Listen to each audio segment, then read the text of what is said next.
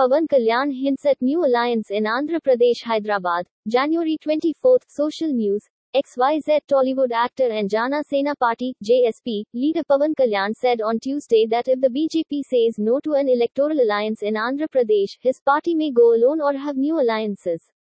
He also made it clear that there would be no alliance with the BJP in Telangana.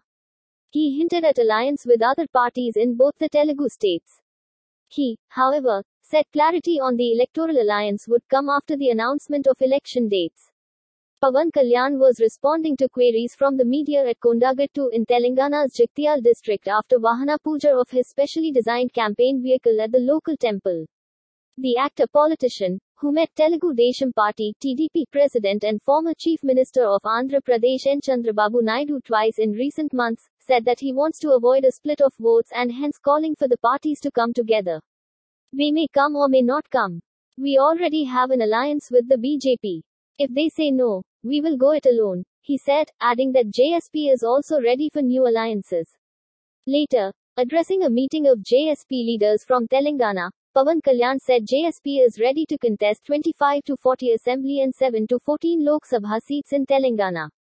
He said if any party comes forward for alliance with JSP in Telangana, they would welcome it. He said that there would be no electoral alliance with the BJP but he would extend his support to that party. The JSP leader asked the party leaders to ensure that the party was able to influence the outcome even in constituencies where it would not field candidates. Pawan Kalyan observed that the governance in Telangana is better compared to Andhra Pradesh. He, however, said the problems of both states were different and they cannot be compared. He also remarked that those ruling Andhra Pradesh were not ordinary persons. They killed their own uncle, they abused the judiciary and used the police system as they wished. He stated democracy has no value in Andhra Pradesh.